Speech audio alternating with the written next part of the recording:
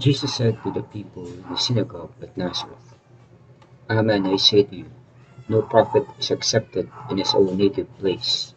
Indeed, I tell you, there were many widows in Israel in the days of Elijah, when the sky was closed for 3.5 years, and a severe famine spread over the entire land.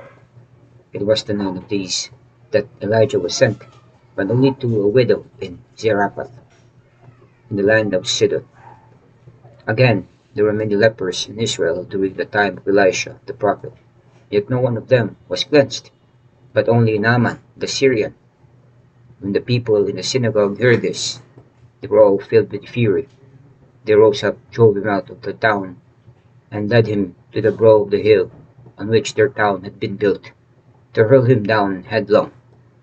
But he passed through the midst of them and went away.